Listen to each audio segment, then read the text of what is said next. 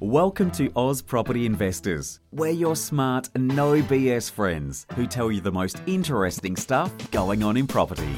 Join your host Jeff Miles, former mortgage broker and property developer, alongside Joe Tucker, Director of Property Principles Buyers Agency, as they interview some of Australia's top property experts and commentators, so we can all become better property investors together.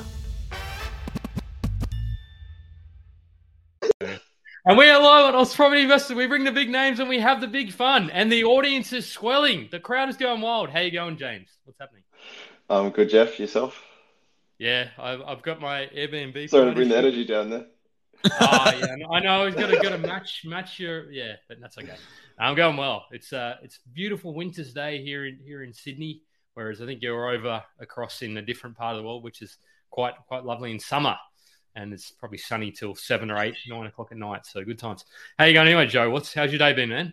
Mate, my day's been fantastic. Very busy day. I've been watching the comments of this session, and James, the Airbnb expert, has been rattling a few cages. This is a more contentious topic than I initially expected. So I'm excited to kind of dive into where the value. Joe, did you not read the comments after you did that post 2 months ago? Did you not read people slamming you about it? That was contentious.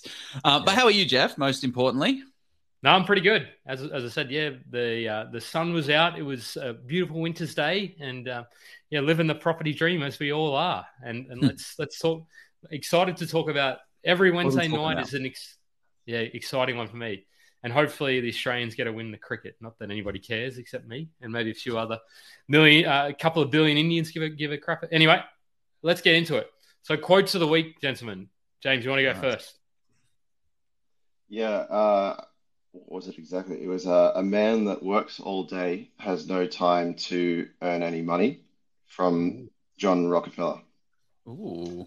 So I like it. The thinking is, if you're too busy in your business, or if you have a job, you don't have any mental energy to think about ways to earn any real money. If you're obviously trying to earn real money, you need to free up your time, to free up your mind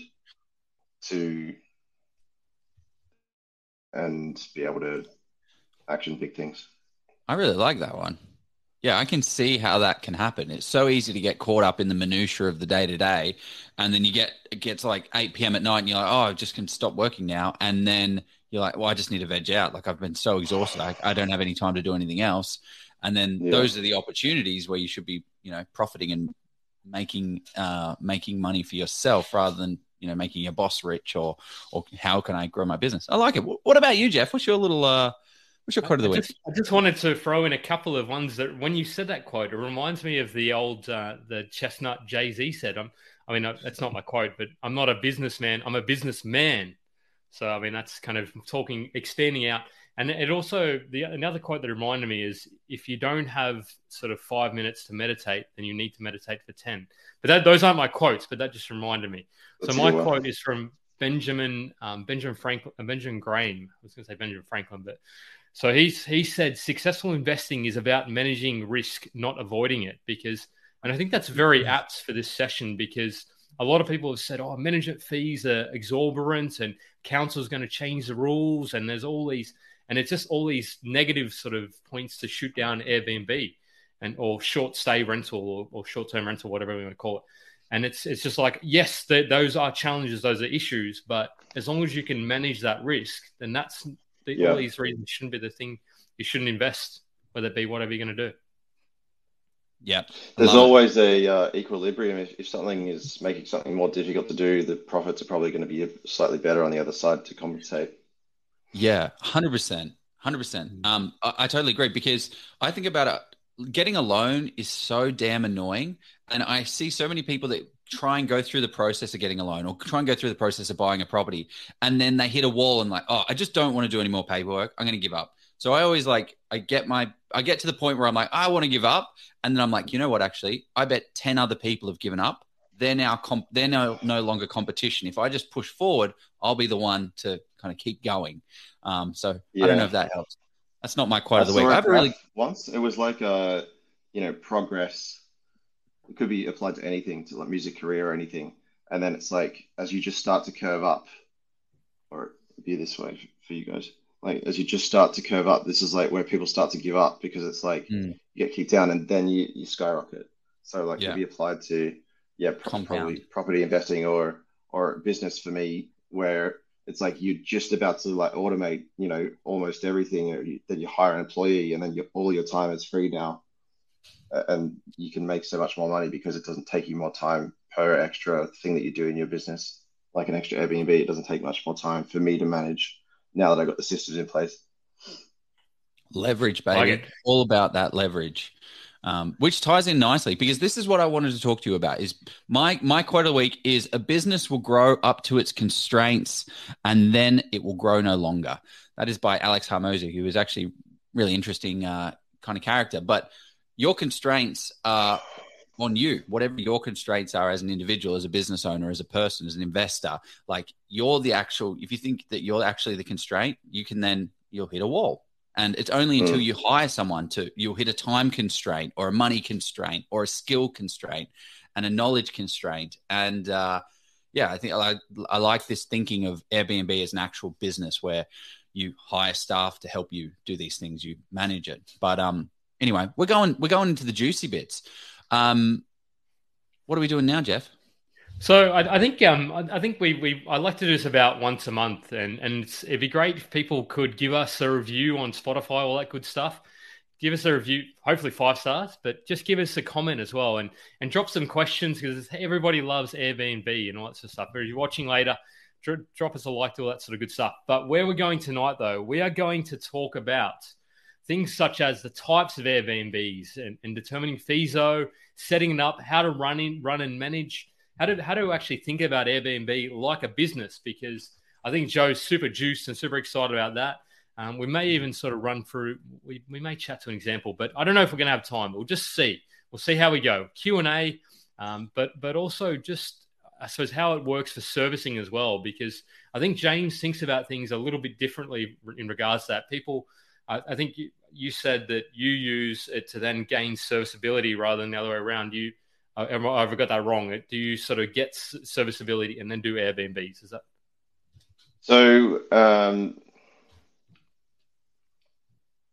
not sure how it works if you own a property exactly.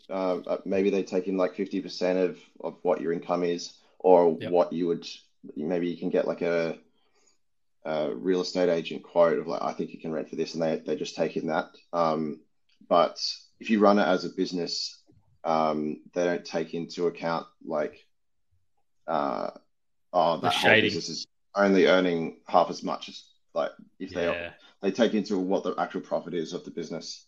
Yep. Yeah. That's kind of, So it's sort of, instead of owning it just purely as a property, you're actually owning it as a business, which then is, you need to sort of demonstrate that probably through tax returns, from what I understand. It's not your typical. Exactly. That makes sense. Yeah, that's a different way of thinking about it.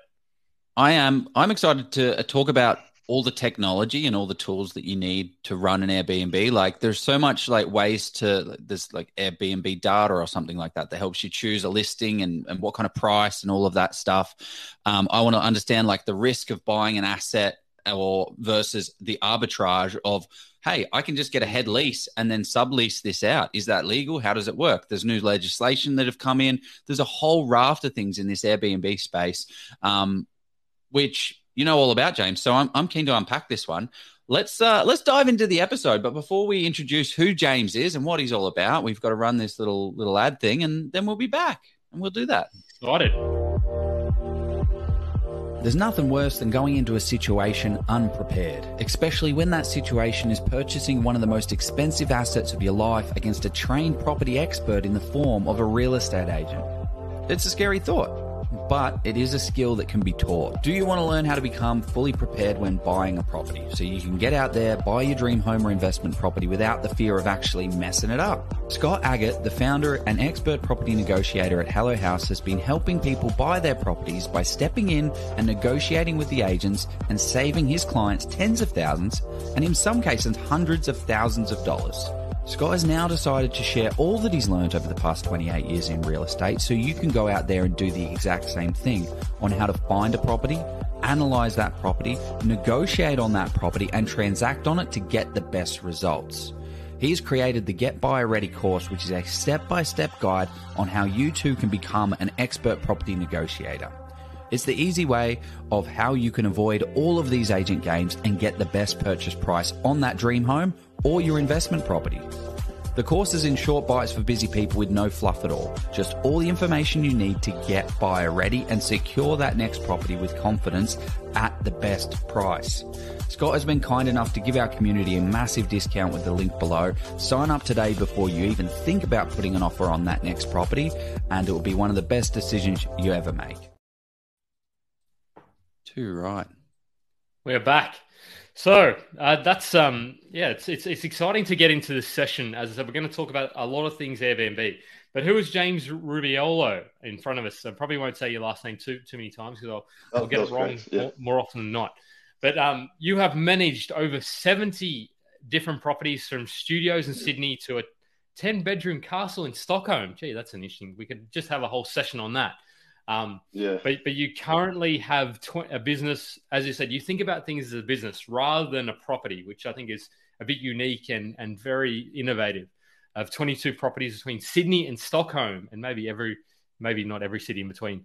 You've also mastered automation, so that's why Joe loves automation. He gets into it, and you're able to sustain your business with 10 hours a week. That's not the 4-hour week, but the good old good old Timmy Ferris, who actually probably works. Probably 400 hours a week, not 4 hours. But anyway, we'll get him on the show. I think we could get Tim. I probably know some people who know him. But you also have a bunch of free content on your profit with B&B. I keep wanting to say Airbnb Insta. So check that one out as well, folks. But what did I miss? What do you do in your spare? You're also a musician. You're a DJ, aren't you, as well, James?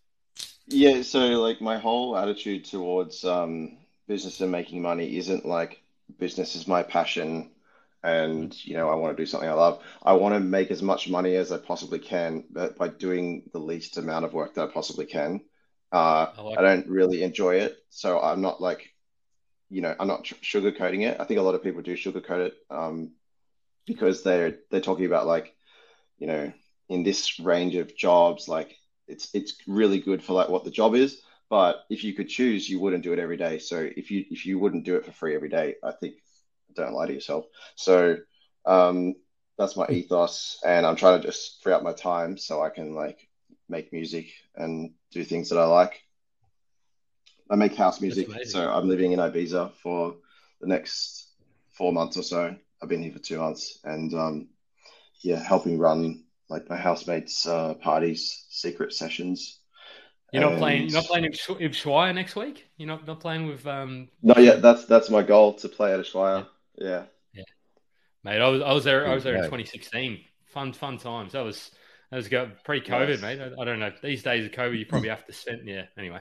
Enough on that. So but Joe, I'll ask the first question. Then I want to ask the first question. How did you get into this? How did you get into this whole Airbnb thing?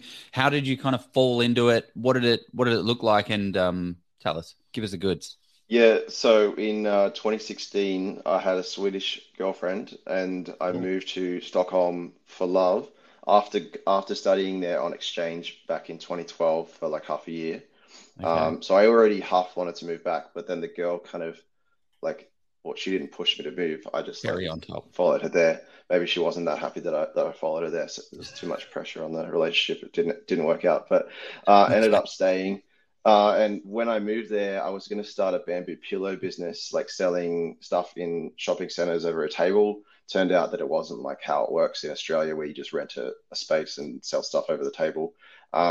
So when I was moving there, I realized, if I rent that room there in this trendy part of Stockholm, it's going to pay for the owner's rent twofold if I stay there for a whole month. And I was going to be living with like an older guy. So I was like, well, what if I did that myself? So I rented a 2-bedroom place for, I just jumped in head first. I think I had about 12 grand cash saved. And then I rented a place for $1,000 a week. And I stayed in the really small bedroom, and I rented out the big bedroom. And so that was my first one. Then the owner said, "Hey, we didn't know you were going to rent out that second bedroom." And I was like, "Oh, I thought that I was able to have people stay." Because I told him I'd have like business people and stuff like that staying. And then I negotiated a deal with them to rent out the whole place, because it used to be on Airbnb, but it was too stressful for them, to rent out the whole place and give them a guaranteed amount of rent and take 25%. So that was my first Airbnb, and 25%, it was of like 15 grand a month through summer. It was like such a great deal. And then I just started giving owners like guarantees and like taking 35% as a management fee over there. I was like the only business there. There wasn't that much innovation in the space. And so since then I've moved back to Australia. Long story short, and now I focus on rental arbitrage, renting a place, putting furniture in it usually. I've got a couple of furnished ones, and then so taking on that risk and then keeping the larger gap of the profit, rather than managing it for 20% and only making 12% profit. It's more like 40 or 50%. Okay, Joe needs some numbers. He needs a visual, do you, Joe, to picture how it all works? The numbers. No.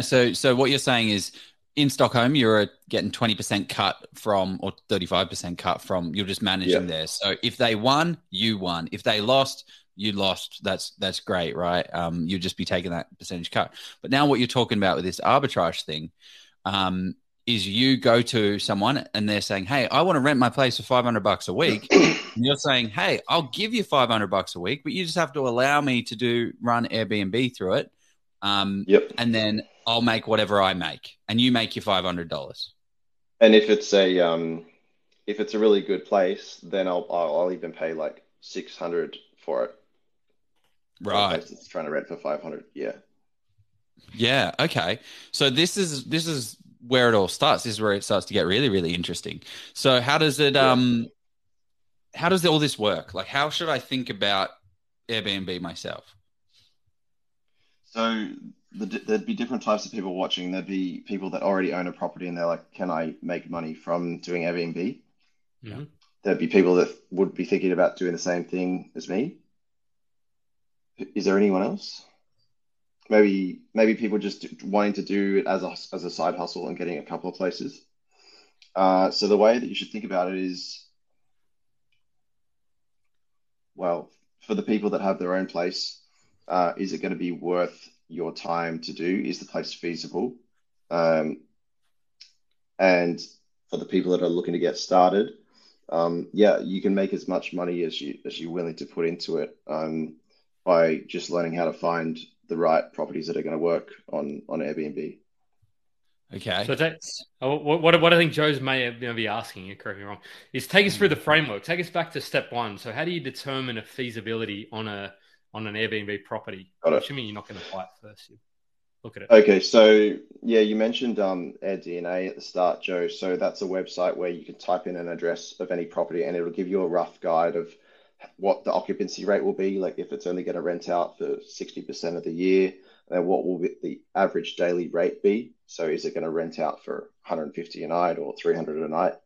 Wow. And then you go to Airbnb and then you look at comparable properties and see what they are currently earning in the next month, the month after that, and maybe the summer as well. And you can get a feel for what that place would earn. And you need to look at what is not just the place itself. What about the furniture, the reviews? How is the host managing the place? So there's like a lot of factors that go into it. A lot of people will have, for example, there's a building that I have an Airbnb in. I've got quite kind of trendy furniture, like a wooden table with recycled wood, stuff like that. But then the one downstairs with an even better apartment, better renovation, but more boring furniture is earning 40% less than my one is, as a combination of a lower occupancy rate and lower prices. So the same property can earn vastly different amounts just on furniture alone. Really? Okay. Yeah. So what kind of furniture do we want to be putting in our Airbnb to maximize it? So you usually want to identify the area. So if it's like a hipster area, you might have a Chesterfield couch and a wooden table, and maybe a Smeg fridge, something like that, to make it really pop in the photos. Yeah. Or if it's a beachside location, you might have some beachside like actual paintings, like some paintings that people have actually painted. You get them from a secondhand shop. You might have some like vine plants. Think about like a trendy cafe that serves fancy coffees in Byron Bay. So you want to tie it in with the location, because people are trying to book like an experience, not just a place to sleep. Yeah. Someone said here, people will pay a huge premium for something different and quirky. Yeah. Yeah. Okay. Easy peasy. So I'm just thinking, like, if I'm sort of the starter and Airbnb investor, you probably need to pick out like there's going to be sort of limited locations where Airbnb will probably work. Is that sort of your experience, or your kind of what you've found? So a rule of thumb actually would be, when you go on Airbnb, like if you're thinking about doing it nearby or on the other side of the world, both are as possible as each other. By the way, you just have to run it differently. If there's if there's a selection of Airbnbs in that area, it probably means that you can make a profit on an Airbnb. So you just got to figure out what's the play that each of those owners are doing. So it might be in like an area where there's mining or something, and it's not about the furniture at all. It's just about short-term accommodation or mid-term accommodation, or it could be a tiny house, a basic tiny house, and then it's about the nature. So so it's not so don't think about like what type of property is going to work. Like, is it 1 bedrooms? Is it 3 bedrooms, etc.? Think about just what numbers, what properties stack up with the numbers. So, for example, last summer in Ibiza, I was here for 2 months, and I was trying to find accommodation. I literally couldn't find it, so I had to leave. And I was looking at different places. There was even like caravans that don't work anymore for $2,000 a week. So you could literally buy a caravan for $2,000 and then rent it out for $8,000 a month for like 3 months in a row. So the type of property doesn't really matter if we're talking about the profit. Yeah. So how do you to follow? Yeah. How do you kind of work that? How do you kind of work that out? Like, how do you figure that stuff out? So you go on Airbnb and look at what is succeeding, and then you reverse engineer it from there. So you might. So what does succeeding look like? What does succeeding look like on Airbnb? Because when I look at Airbnb, I just see this is 150, this is 200. Like, I don't know. So you enter, for example, a stay for a week. Like, let's say we look at July next month for Melbourne, and we enter a stay for a week, and we look at how much this place is trying to charge. For example, $1,700 a week, and then we look at how many dates on the calendar are actually blocked, which gives credence to maybe they're actually getting the prices that they're asking. And then we look at domain, and we look at how much could we rent a place for that.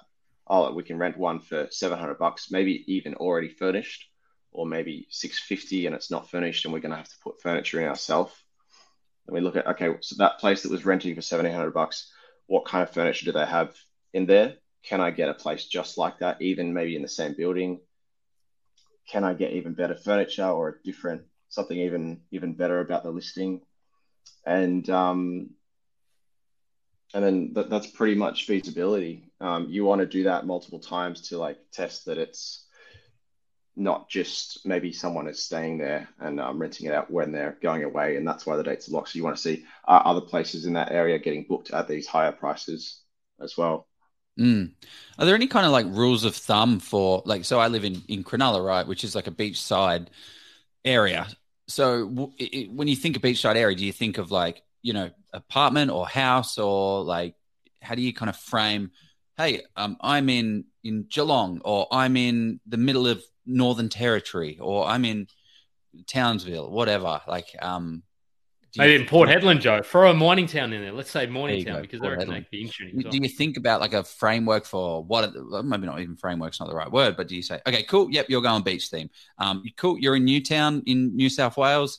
You're going hipster, trendy, lush furniture, all from the charity 420 shop. leaf on the wall. That's where you're going, Joe. 420 leaf. Exactly. Yeah, okay. So Just you just probably think of the demographic that lives there, or what people's perceived notion of that area is, and then just cater to that. Yeah.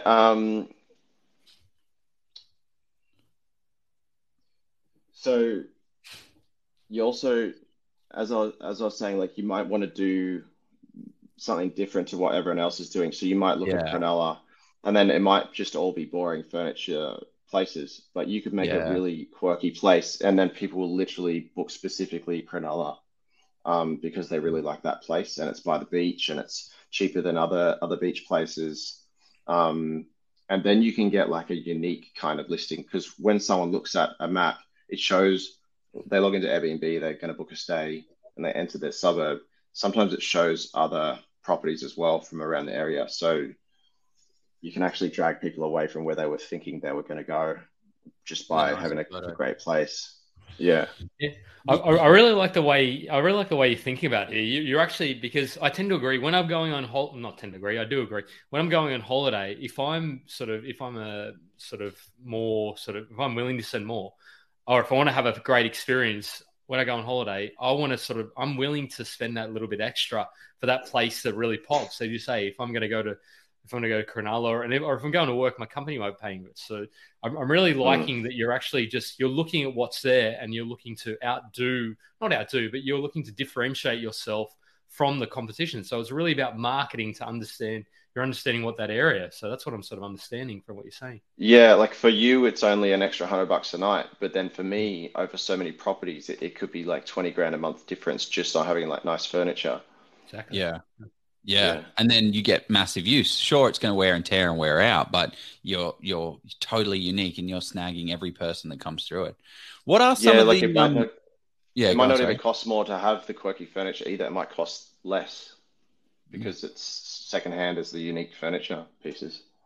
Yeah, very, very good point.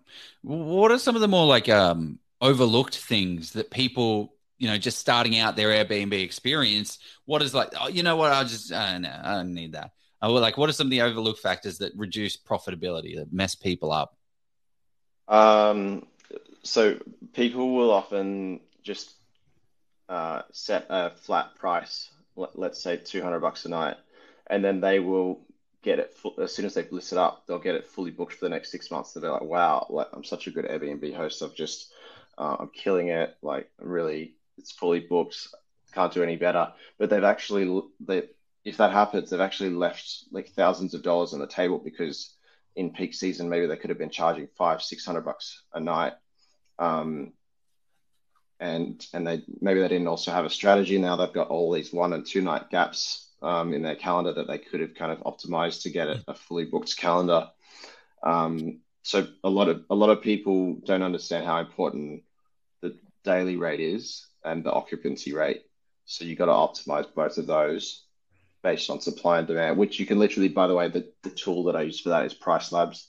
It's like $10 a month, and it does a lot of that for you.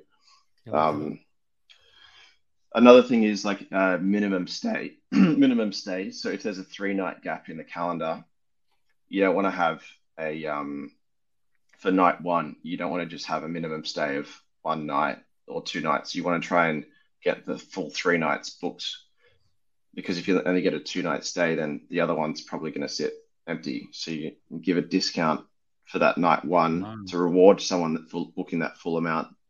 You know what I mean? So you think of it as like a supermarket selling discounted items. Like you've got an expiring night that you want to sell discounted. Yeah, just squeeze every last dollar out. Yeah, like what if.com, lastminute.com, or whatever. Pretty much your own version of that. Yeah. Wow. Yeah, exactly. Yeah, this is an interesting point. Someone made 1 and 2 night stays don't work when cleaners and linen are taken into account. So What are your thoughts on that? Do they work though? Like, can you make them work? Yeah, you can. Some people are willing to pay for it because the cleaning fee is added on top of the booking on Airbnb, and on the other platforms. You can make sure that it is added on. Maybe on Booking.com, the default is no, but you can add it on the top.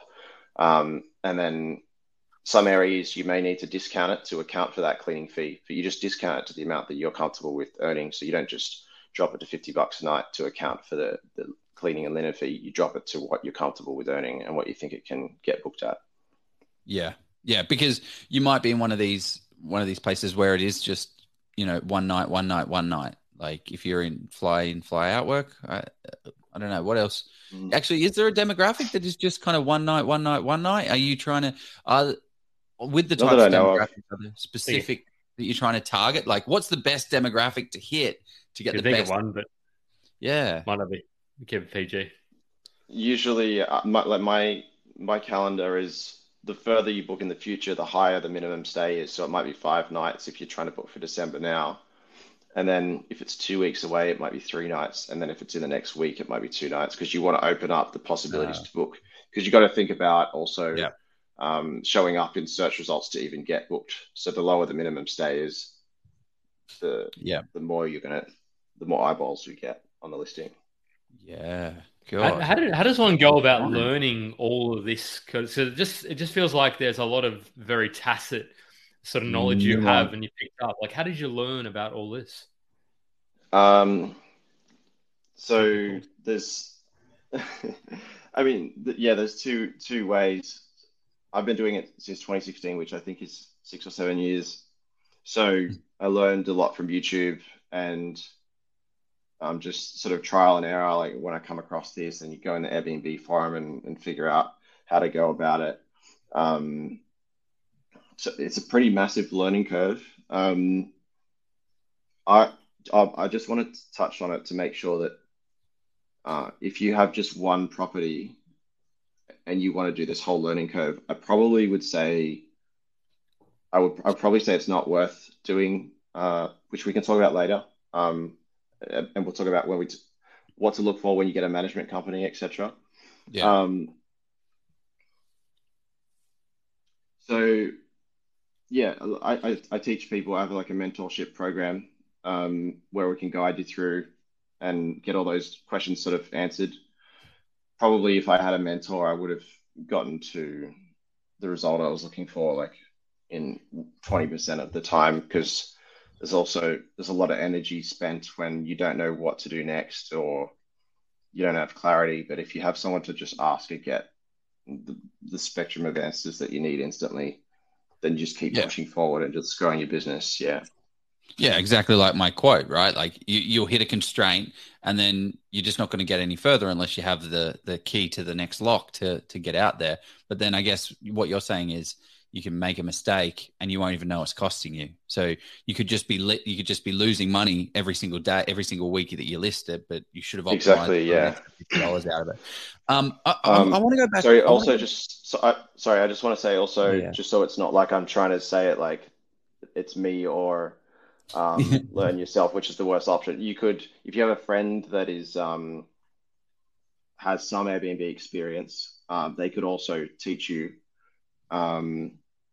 But there's also gaps in a lot of people's knowledge. Like I find a lot of people, even though they've been doing Airbnb for a long time, they think that 100% booked in advance is great, but there's so many moving parts and a lot of people have blind spots. So I would talk to like multiple people. If you can get like friends to be your mentor, I would get different perspectives and to formulate your own thing if you're trying to do it for free. Yeah. Yeah, 100%. Yeah, learn from the people that are doing it. So I'm interested to go back, just cycle all the way back to what we were talking about at the beginning. So there's kind of three ways to do this. You've got your own house and you rent out a room. That's great. That's a bit of fun. You know, you make a couple of bucks. The two more interesting ones are you specifically buy an investment property and lease that out on Airbnb.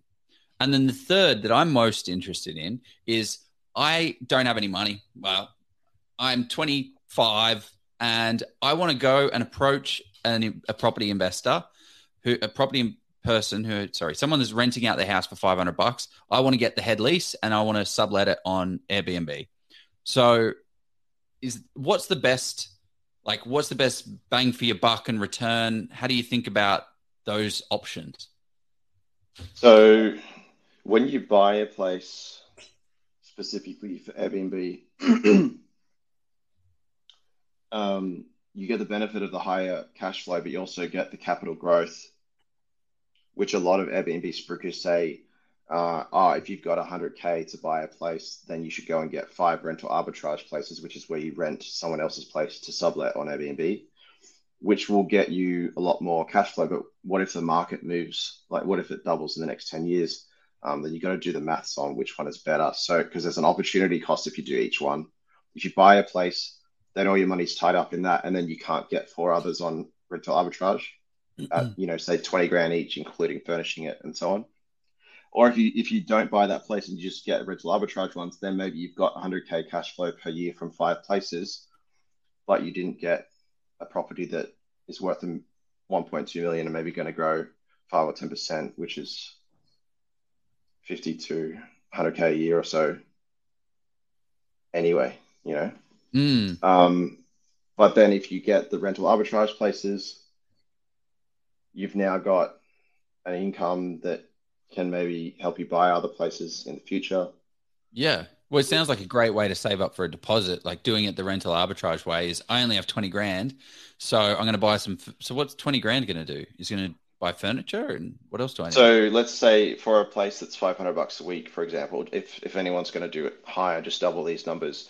So the 1 month security deposit or a bond is 4K. Say 2 weeks rent in advance. Yep. No, it's 2K, isn't it? 2K. So 3K all up just to get the keys. Yep. And then at least 10K to furnish the place, or 15K if you want to do a cracker job. So it's all in the furniture. 13 to 18K to get one place. And the multiple that I work off is getting above 2x the rent. So I'd expect to make 25 grand a year if I rent a place for $500 a week. Yeah. Okay. So how do we actually so let's just say we're going down the sublet route, right? How do we do it? Like, we found an area. So again, Cronulla, you've seen a rental. You're like, I know what this market needs. It needs a trendy cafe looking place. And look, there's a property right here that's for rent, $500. I'm going to go and approach this person and say, you know what you should do? You should rent it to me. I'll give you $600. I don't know. Tell me, what's it look like? Yeah. So firstly, you judge how desperate are they to rent it out. Are you among like 20 others at the inspection? If so, you're probably going to have to pay more for that place to get the keys.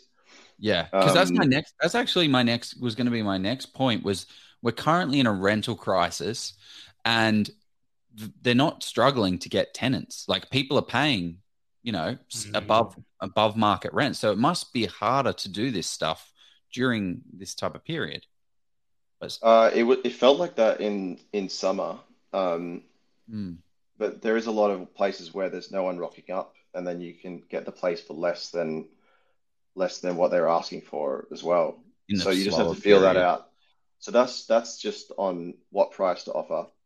And then you say, hey, my name's James. I do Airbnb rental arbitrage. Here's my business website. That helps you. If you've got a business website, that helps you, gain a bit of trust. Show the other properties that you're going for. And you just explain to them, like, I'm not trying to cut you out of the deal and deal with it. Because the real estate agent is the gatekeeper.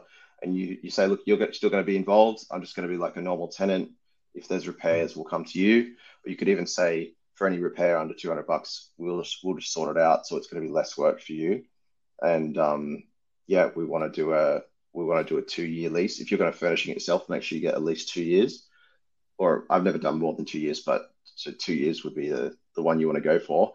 because I have had friends that have done it for 1 year, and then the owner decides to sell it or have the family move in, and he spent 30K on furniture on a 3-bedder. Like, so you have to get that 2-year lease. Yeah.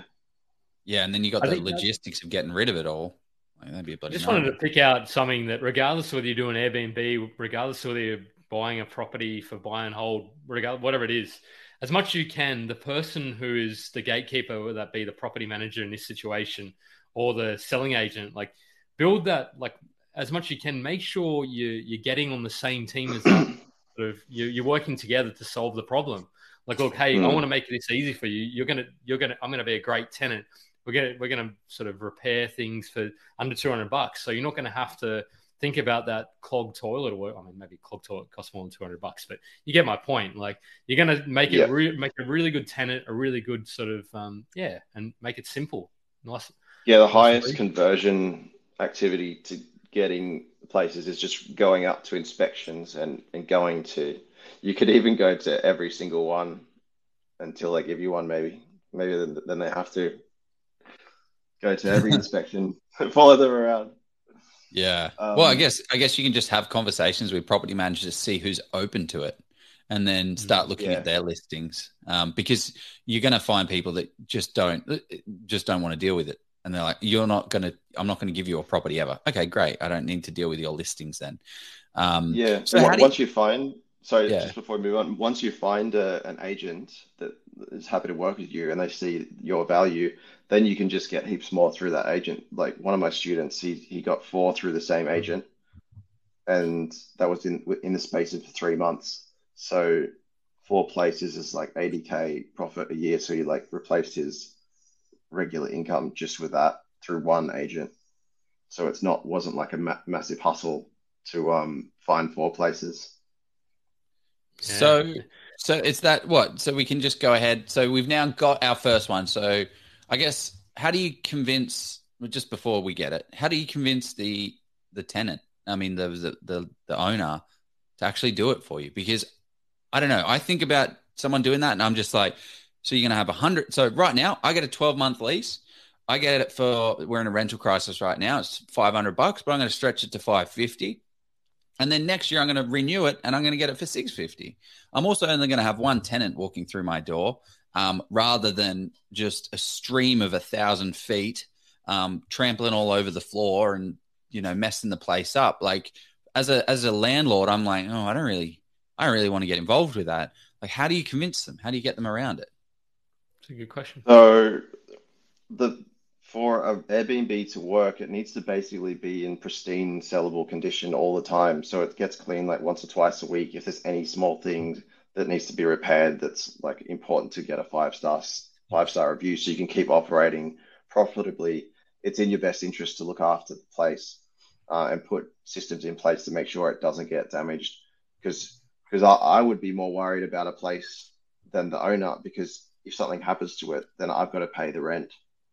And or if something happens to it and it's going to take a few months to repair it, but we can still rent it out, then I'm going to be earning less rent because there's something wrong with it, or the listing is going to be ruined. So it's in both of your best interests to have a place that's pristine and looked after and behaving guests, and there's things that you can put in place to make sure that you get respectable guests.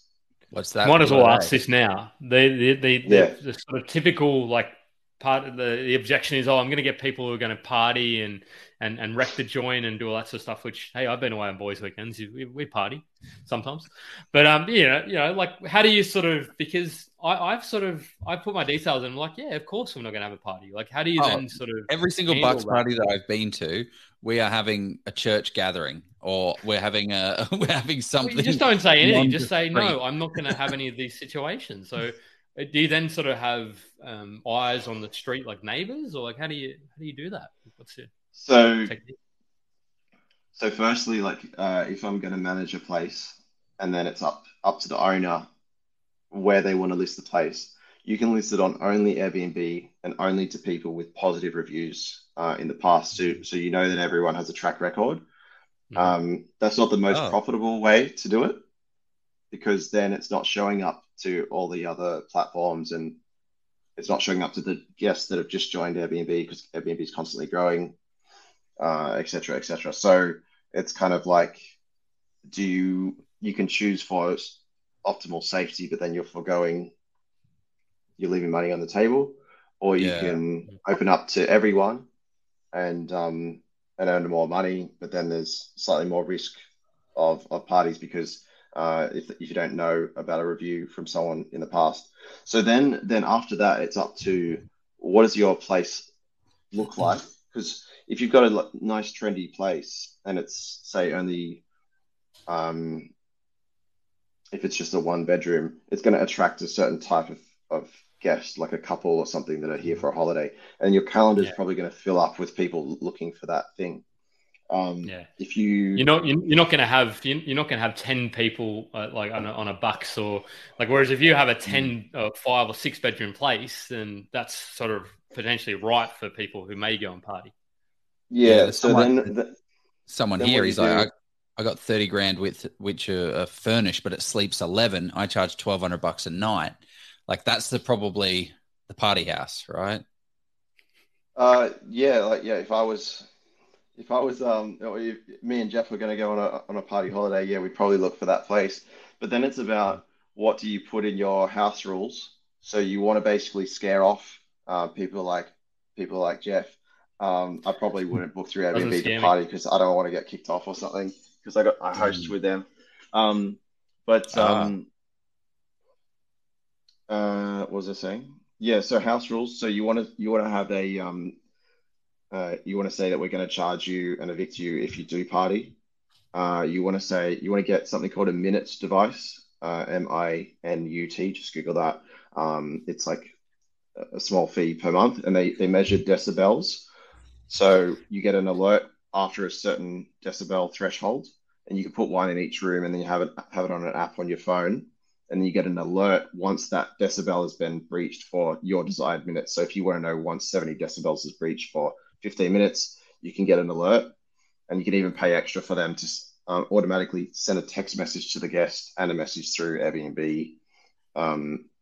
Hey, like, we noticed you've been noisy. This is the craziest thing. And this is the funny thing. You don't even think about that, but you can actually put a device in the house that lets people know that they're being too loud. Like, it beeps and does all that crazy stuff, alerts you as the guest, and then alerts them for being too loud. So that's a pretty good safeguard. It also does how many Bluetooth devices are nearby that thing, like within a few meters. So if there's a place for 5 bedrooms, then you'd expect 10 people to be staying. So if there's, say, 15 or 20 Bluetooth devices nearby and the noise level is high, then you've got a fair bit of evidence that there's a party going on. And there's another thing, it measures humidity as well. So why do you need to measure humidity? Things, a party is Titanic. When a party is getting a bit heated, the humidity is higher. Basically, this all gives you evidence to say to Airbnb, look, they're definitely having a party. This is our proof. We need to enforce this $500 or $1,000, $1,500 penalty, and we need to evict these guests. So you explain that in your house rules. You send the house rules after they book as well, so they have the chance to. Probably most people don't read the house rules before they book, so you send it again in a message after they book, and then they have the chance to cancel it in the grace period and book someone else's place that isn't doing this sort of thing. Have you been saved by some of these? Like, have you implemented and had to whack someone with one of these fines? I have smaller places, but I don't have real places that are great for parties. But my friend has succeeded with this, because he had like a penthouse sort of place that is perfect for parties. There was another thing I wanted to say. You can also say, like, the property is next to a really picky neighbor, and we've had them call the police before as soon as there's a party issue. So please just don't book the place because it's not worth us going through that again. So my house rules are like really naggy and strict about that. So if you're a normal guest, it doesn't affect you. So it's not a big deal to be naggy in your house rules. And then that scares off anyone because why would you book a place like mine when it says all that when you could just book someone else's place that doesn't have any of this, you know? Yeah, definitely. So why have you decided to go smaller units and like smaller places rather than the larger ones yourself? So where I do it, actually I haven't had experience with larger places. Did have a 5 bedder place. I just found that the larger the place, it kind of gets more niche on who you're looking for. Right. So there's more. A couple's not going to go to a 80%. 5-bed place. Like, there's no need. Yeah, that's why all hotels have 1 bedroom or studio rooms because most people are just 2 people traveling. Yeah. So typically that's what works. But there is pockets where you can earn a lot of money from bigger places, like that guy said. I've got a 1,200 a night place for 5 beds. You know, Probably like a Byron Bay awesome. would work quite well for that. Byron Bay, maybe. I bet. But, yeah. And then it's just up to the multiple. Typically, the larger a place is, the multiple is smaller. So if it's a place as a studio, you're probably going to get over 2x. You rent it for 500, rent it out for 1,200 a week. But if it's $1,000 or $1,500, maybe you won't double your money. Maybe you'll only make a 50 or 70% extra. Okay. But it's on a larger number, right? So it's still pretty. Well, it's kind of exactly. like when people say that they got 100% capital growth on 200K, but you made 200K, whereas But no, I think it sounds more scalable though, because you can almost rinse and repeat. Whereas on those bigger properties, I mean, I don't know. I suppose you could, but you'd have to. I think it's you find the property managers, so different challenges. Yeah. Okay. So how do I? Is it that easy? Like, is it that easy to just find a place? Hey, Mr. Agent, look. Like we're gonna rent it out. I'll pay you $600 and it'll stay there for 2 years. I'll fit it out, and then the next week you just got Airbnbs coming on through. So I can break down the timeline, but just in terms of is it that easy? So it's not like it's not easy. It's not like you can just rock up and get your first one. It's like there is difficulty to it. You might have to go to 50 inspections before you get one, but you can't let that discredit you because 50 inspections, each one takes half an hour. It's like 25 to 30 hours work for you to then earn 25K a year at least, for as long as you've got the place. Like, it's a really good investment. And also, as I mentioned, once you've got your foot in the door with one agent, you can then get more. What was the other question? So typically you'll try and start the lease, say, a week or 10 days away from whenever you sign it and pay it. And then you order stuff from like catch.com.au, mydeal.com.au, flat pack furniture, etc. You rent a van on, whatever your local car sharing app is.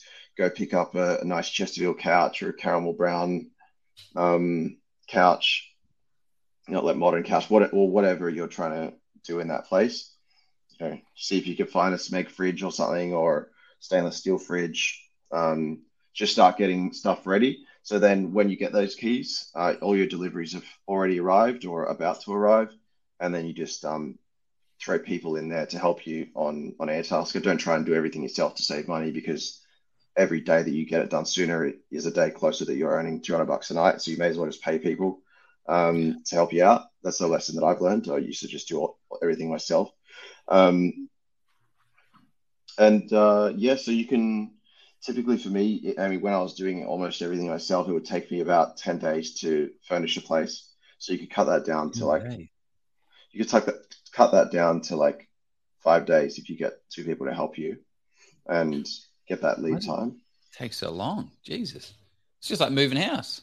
Moving in, moving out. But I guess it is, yeah. Cardboard, right? Yeah, but there's also companies you can pay to do it for you. There's just a premium. So if you're a bit cashed up, then it's not a big deal to, like, let's say you buy a place and you're older, just pay a company to do it for Money you. And money solves most problems, as they say. So, but yeah, you can either do it cheap and slower sometimes, or quick and a bit more expensive. One thing I wanted to ask about this, because it keeps coming up. People keep asking about council approval. If you're subletting, do you need to council approve? You don't need them to approve that you're doing that or anything like that. In New South Wales or Sydney, there's a platform where you just register. Yeah, this is the property. Upload the proof that you've got the permission from the owner. By the way, we didn't speak about it before. You get a lease addendum, like I'm allowed to do Airbnb and a couple of other points. And what are the other points? Council approval. So yeah, addendum. Like I'm going to get at least 2 sets of keys or 3 sets of keys. I'm responsible for anyone that's in the place, and if they damage it, my responsibility. It's basically giving the landlord some sort of comfort and protection that you are actually serious about what you're sort of doing. You're not just a ride by the night sort of cowboy who's going to lend it to lease it to anybody. You're actually serious about it. Yeah, exactly. The other thing I wanted to ask, what about strata? Like, how do you investigate whether you obviously would do that due diligence up front, or like, how do you understand that? Yeah, so for apartments, you want to make sure the place doesn't have a bylaw preventing Airbnb or short-term rentals. Definitely don't bother if it does have that. How do you find that out? You got to go through the real estate and. You'd have to get the real estate agent to request it from the owner, or you can also just call a strata company. Look at. Not really. I'm not sure. I guess you could pay for it off the strata, or you can also like look at places for sale in the same building and ask them for the strata thing. That's true. That's a very good one. It's a good way to do it. There was something I wanted to cover on the rules around it. There is this big bad boy here. I think it's worthwhile definitely covering off the legislation side of things. So can you talk to, so it says here, there's a comment that's come in New South Wales, there are restrictions of 180 nights in Greater Sydney area. So can you tell us what that actually means and how we should think about this as Airbnb investors? Yeah, perfect. So basically it used to be you can rent out your place for 365 nights a year and it's all good. Now it is, you can rent it out for 180 nights a year. For stays of less than 21 nights. If there is a stay of 21 nights or over, it doesn't count towards your 180-day timer. Okay.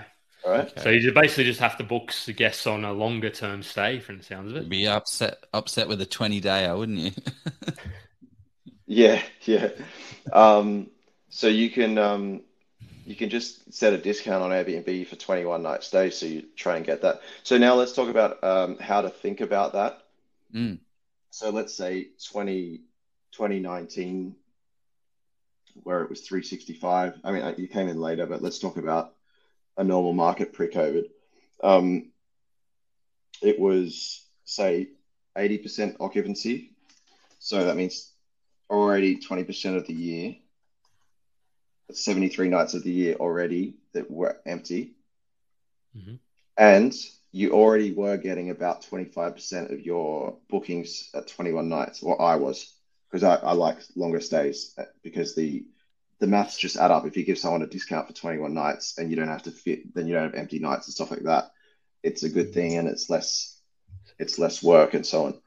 So 20%, did you say 20% of your nights would be over 21 nights? 25%. 25%. Yeah. 20% vacancy.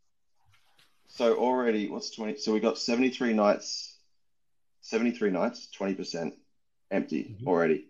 And then if we got 25% over 21 nights, that's 91 nights.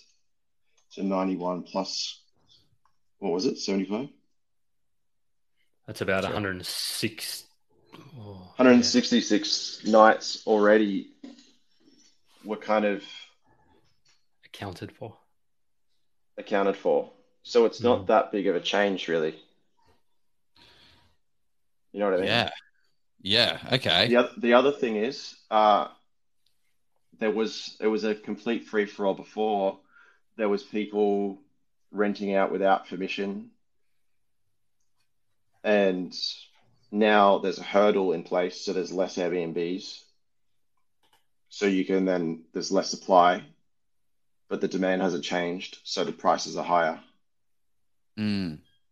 So don't get scared off by council approval. Now, I can't speak to all the states, but typically the higher the hurdle, the higher the reward is on the other side. So just spend the time to figure out what's going on. Don't just think, it's too complicated. Like, don't you need council approval? Yeah, maybe you do need council approval, but just figure out how to go and get it. And then most people are going to be too scared to or too lazy to even go through that. So it's just like everything. There's going to be less. Like Joe says, the barrier, the higher the barrier, potentially the higher reward, as you're saying. Yeah. And it's kind of like people the problem people find is they'll dabble in the Airbnb pond and it won't work. And they'll say, Airbnb doesn't work. It's the same thing with property investing. Some people will go and buy a house and land package and they'll just go and buy the first object they see. And they'll say, actually, property investing doesn't work. I'm going to not do that now, when they actually just didn't sort of take the time to sort of educate and lots of stuff. So what's the kind of general thing that's happening with this whole legislation side of things of Airbnb? Like, it seems like, in my limited knowledge of Airbnb, that the government is trying to stricken it up a little bit. So how do you think about that? And does each state have to have a different kind of curtail around it? Because I guess right now there's no, for New South Wales, for that 160-day thing it's 160 days now. You're losing 6 days. Yeah, like 15 days or so. So what was the question again? Well, like, how do you think about? Yeah, I guess it's not really a bother for you. It's by the sounds of things. I guess that's how you think about it. The cost of doing business, Joe. I mean, yeah. How do you think about? Yeah. How did you think about when Queensland was going to bring in the land tax? How did you feel about that? Did you just say, "Oh, look, I'm not going to do investing in Queensland now"? I mean, some people probably did. People saying that. Yeah. People saying. I like when people are doing that, because I was like, I sense of opportunity. I mean, not to be greedy, but just to sort of say, hey, look, people think that's too hard. Just figure out a way. But yeah, is that how you think about it, James? One thing to note here is why sign a 2-year lease and spend $15,000 on furniture on a site that needs council approval? You may not get council approval. Can you just clear that one up? Okay, so this must be for another state, because I don't need to get council approval for mine in order to host, because you just register it and then you get your ID and you attach to the listing, and that's the end of it. So I can't really talk about it because I don't know how it works in other states. No, cool. I think that was just the answer. I think it was just you actually register for it. You don't need the council to approve it, because that would just fill. I don't think any council would say you need full council permission, because it would take months for them to process all of the forms. So I think there would be. Maybe they will. I don't know, but maybe, no idea. To the person that asked that, just find out what is everything that's going on with the council approval process, and how does it all work. Can you do it before? Can you register something before even signing the lease? Just understand understand what's required, because then you can sort of say, well, hey, look, there's always, going back to my quote, there's no risk. There's no risk-free investing. It's about managing that risk, because otherwise, you might not get a 100% guarantee. So call up the council, see if you can get an understanding. Jump in some Airbnb Facebook groups, see how other people got it happening. It's pretty much all I can think of. Or Google. There's sometimes articles written on it explaining it. Read multiple articles, because there might be differing perspectives. And then maybe it is impossible in some areas now. I'm not sure. But also maybe it is possible, and then there's big profits on the other side. Australia's a big place too, but I agree. Like find that's the other thing. Do it somewhere where you can do it. You could even do it in Sweden or America or something. There's it's going to be slightly more difficult to like get a company set up, but it's not actually, it's not like a crazy impossible thing. You can host overseas as well. Well, I mean, you're living proof. You're a visa right now, and you're doing Well, these yeah, Airbnbs in Australia. there's about 18 back home, and then there's two in Stockholm that I haven't seen since like I left in 2018. So Okay. you can Okay. definitely, So I'm a little entrepreneur. I'm 22. I've got, 20 grand, 50 grand of cash, and I'm going to go now get one Airbnb. Boom. Like your kind of person that was there before. I'm going to get another one. I'm going to get another one. And then all of a sudden I have a boatload of admin. I need to clean. I need to inspect. I need to run bookings. I need to remove people. I need to offer fees and offer fines. I want to talk about the business of running Airbnb. But before we do that, we have to jump to this ad. But that's what I want to talk to next. It just felt a bit spammy, didn't it? But I'm excited to unpack the business there. It was very, very, Tucker. very smooth.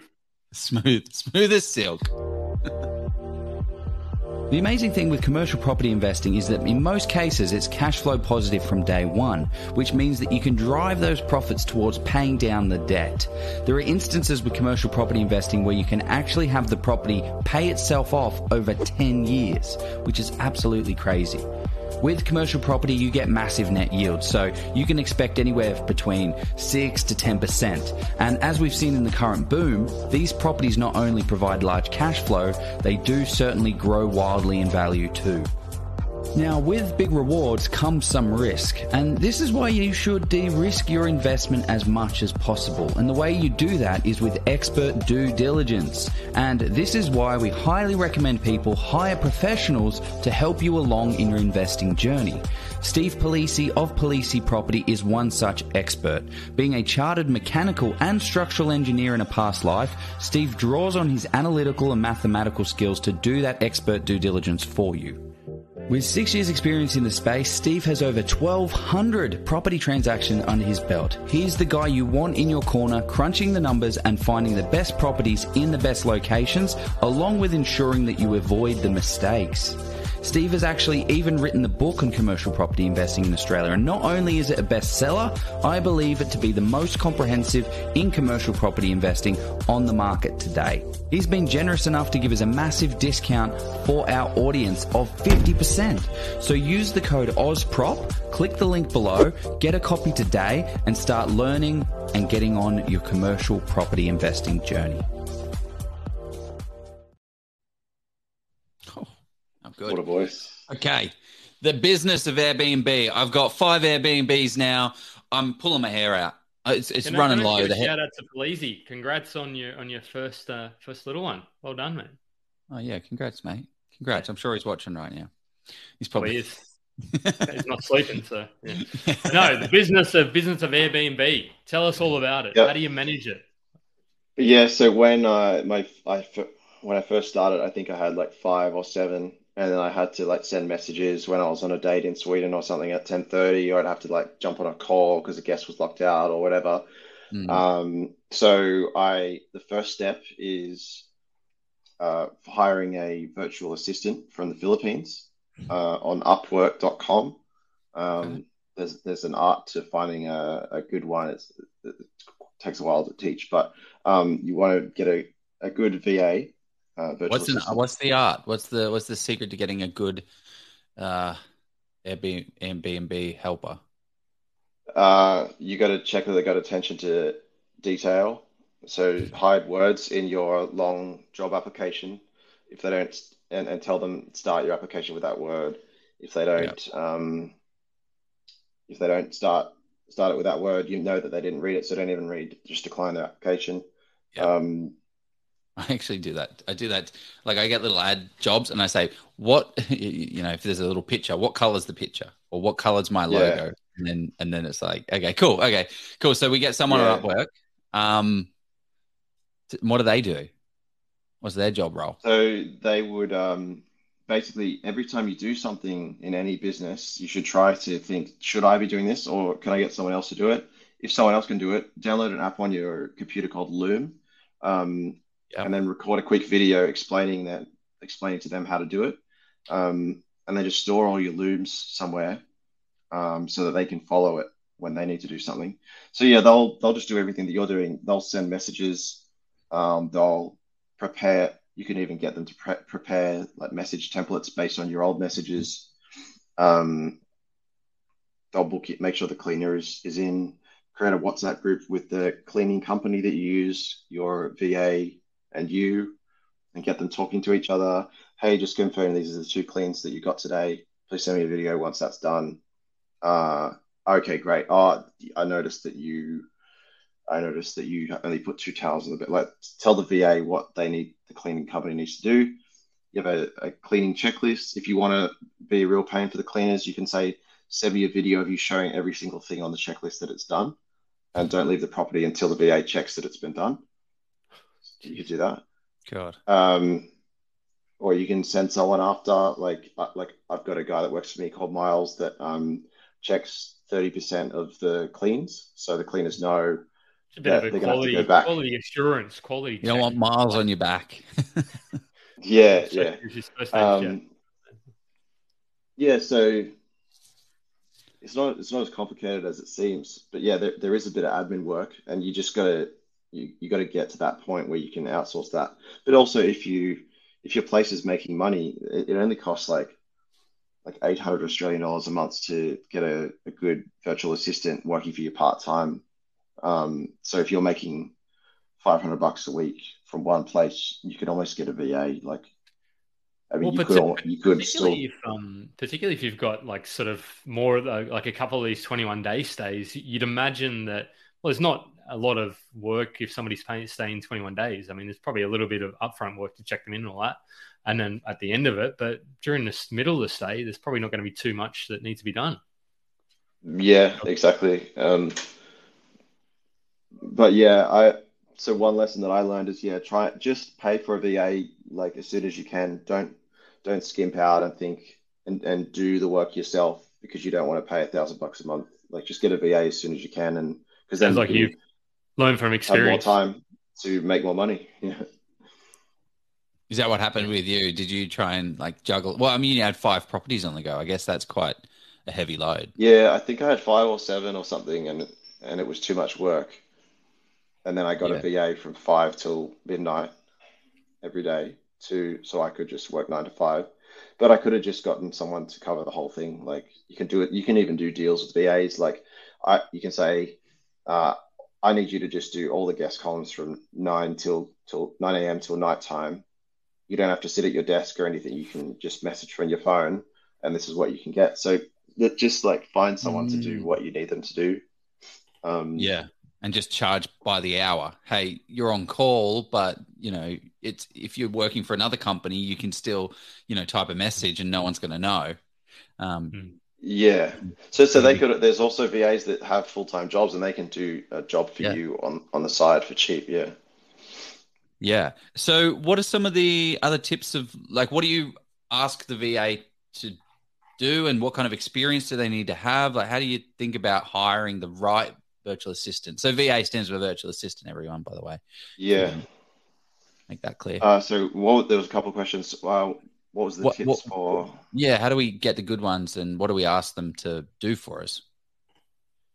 Yeah. So just in addition to getting them to type the words, if they don't put 3 words in your long application, if they don't do it exactly as you say it, like put the word elephant in capitals, put the word banana with a capital B and lowercase. If they don't do it exactly perfectly, don't hire them, because I hired a guy and he seemed great in the interview, but then he didn't have attention to detail later, so it was expensive. So if they're not doing well after a couple of weeks, you need to fire quickly. Don't just put up with it.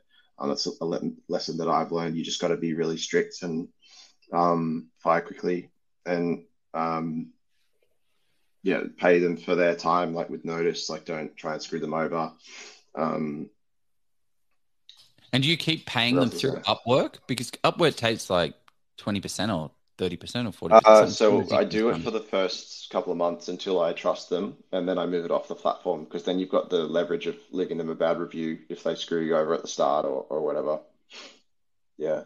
Or you can just keep them through Upwork, and then you have, like, it's 10%, but it's to make sure that they're working, like, because you can also see their screen at random times, like with the work tracker. So it's almost worth that 10%. Yeah. Because otherwise they could be like watching YouTube and you can see how many clicks they've got on their computer and stuff like that. So if you're paying them to sit at the desk and do work for you, but their activity level on the keyboard is like 0 and they're just watching YouTube, then you can say, hey, like, you can't charge me for that. Like, that's not right. Yeah. No, it's worth 10%. What are some of the things what do you do? What do you do when you own an Airbnb rental? Like, so the things that I do right now that I haven't been able to outsource yet is pricing and paying invoices. What else is there? And then I just sort of make sure it's running correctly. So I use Slack to communicate to the team, and then I send voice messages instead of typing to save time on exact stuff. Yeah. You got to listen to it. Yeah. And then I have exact instructions for them to do, and they can replay it as much as they want. So that's what I do. What they do is, coordinate Miles, like, hey, can you go here and do this thing? Can they'll even book in an electrician or someone to come and fix something. Do they jump on the phone? Yeah. So we use a Skype phone thing, like a VoIP. It's like $20 a month. Yeah. And it looks like it's an Australian number as well. It's like 029, etc. Yeah. I almost forget what they do now. Well, if anyone has any questions about this little section talking about virtual assistants, I think this is like a whole new world to a lot of people in the property investing space, especially. Like, it's always like, you're the property investor, you outsource to a property manager, but they don't outsource like admin and stuff where you're actually managing someone to do the thing for you. So all you do is you have the Slack. Like, what does the tech look like? You got Slack to communicate with them back and forward, and then you got Skype voice system. What else do you need? So if you want to host on multiple platforms, you're going to need a channel manager. I use something called Hostaway. A channel manager is basically a dashboard that manages your channels. So you'll have booking.com, VRBO, Airbnb, right? So all the information within the dashboard, like you have message templates, like where can we park in this location? Yeah, here's all the places you can park. Here's the message template, send out. So then you just have that dashboard that you're working from, and that sends the message to the relevant channel, like Airbnb, for example. Then Price Labs is plugged into that as well. And you have your markups for different channels. So you might charge 30% extra for booking.com. You can set that within the channel manager. Yeah. Making sense? Yeah. Jeff, you look confused. No, I'm not confused. We've got heaps of questions that Joe's geeking out on the tech side of things, and he's trying to. I think I can picture Joe in the next month. He's going to have set up his first Airbnb. You have to, I mean, we probably should do one, Joe.